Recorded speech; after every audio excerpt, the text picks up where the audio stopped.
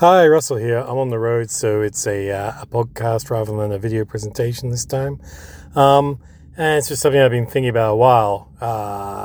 And originally it was just a hypothesis, but I think we're actually starting to see it proved in practice. And what I find is that, what I was trying to say, and I've been saying to people, is that pro-labor policies are deeply inflationary. So as you give workers more money, prices of everything goes up. And the only way to defeat that is to be almost anti-capital.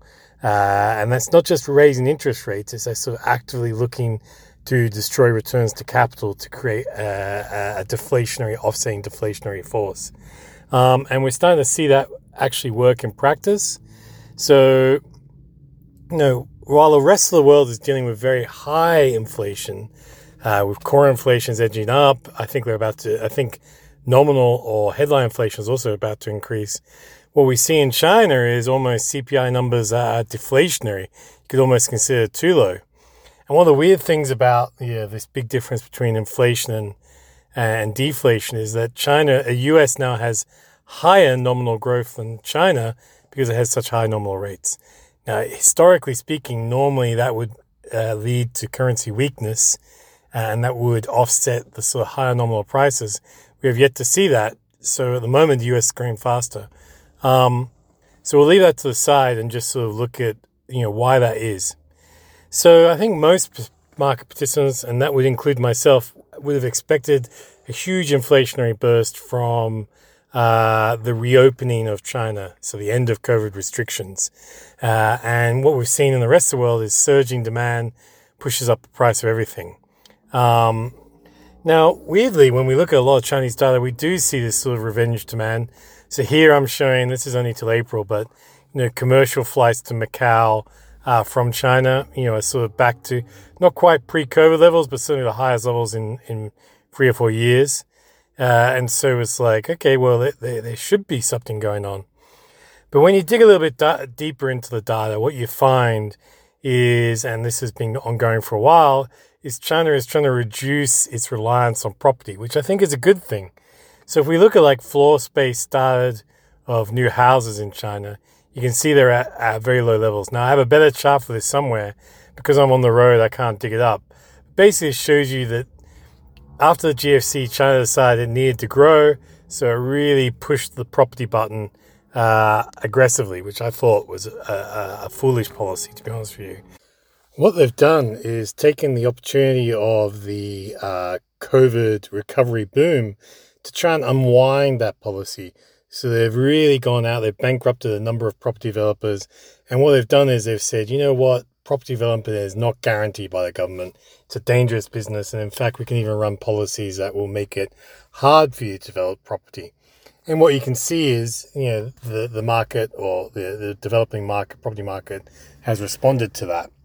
And for me, this is where the deflationary pressures in China are coming from to offset the inflationary pressures they've seen elsewhere. And you can contrast that with, let's say, the US, where you see, housing activity is, outside of the pre-GFC period at very high levels, even with interest rates going up, because they haven't really come down.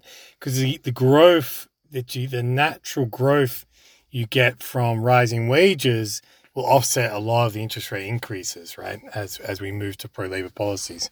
So if you really want to keep inflation under check and raise nominal income, you need to actually destroy capital to a degree. And you can see that even more clearly, I guess, in a way, is that what I think China has been trying to do for the last few years is to remove this idea that government guarantees anyone. And you can sort of see that with the US dollar Asia high yield bond index. This is an index I've used before, and it's mainly made up of Chinese corporates, and it's performed terribly, and it's performed terribly since 2021, when China really sort of, for me, began to move to pro-labor, anti-capital policies, and it's remained bad, right? And it's been, even though actually Chinese government bond yields haven't risen, so what you've seen is a big spread widening as corporates have been abandoned by the Chinese government. And the Chinese government said, no, the corporates need to be worthwhile. We're not just going to support everything. And the contrast with the US here is quite revealing. So what you can see is that, in COVID, the corporate debt market exploded. The spreads went up to 10%. And the Fed came out and said, we're going to actually start buying high yield debt. We're going to buy high yield debt ETFs. And so essentially government policy became one of, turning the corporate bond market into sort of a subset of the treasury market. And they have not reversed that policy. You can see that spreads have stayed super tight even as interest rates have gone up. And that for me is why in the West, anyway, we see inflation remaining very hot, because you've commingled government and corporate debt to create an environment where, corporates can basically do whatever they want. And so, the sort of the hypothesis was, if you move to a pro-labor environment and want to keep real wages high, you're going to have to go out and destroy capital markets. And that's what China's done. What we see in the West is that they've raised wages, but corporates have then raised prices as much as wages have risen, and so real wages have fallen. To actually grow real wages in a meaningful way, you're going to have to destroy, I think, capital markets, or at least the pricing power of corporates, so that real wages can rise. And I don't think that's happening yet. And what you can see is that equity investors consider China uninvestable because Chinese government doesn't lay out the red carpet for corporates, and they love the US. But at some point, I suspect, or maybe not, maybe we never see it, maybe the US never changes, but we can now see this hypothesis working out in itself. And for investors, they have to decide if the US can ever become anti-capital. I personally don't know. Politics would say yes, but then politics would say that they would have implemented some sort of gun control given the number of school shootings you've had in the States, and that hasn't happened. So maybe it never changes and we just all have to stay long US equities forever. Maybe that is the truth. Who knows?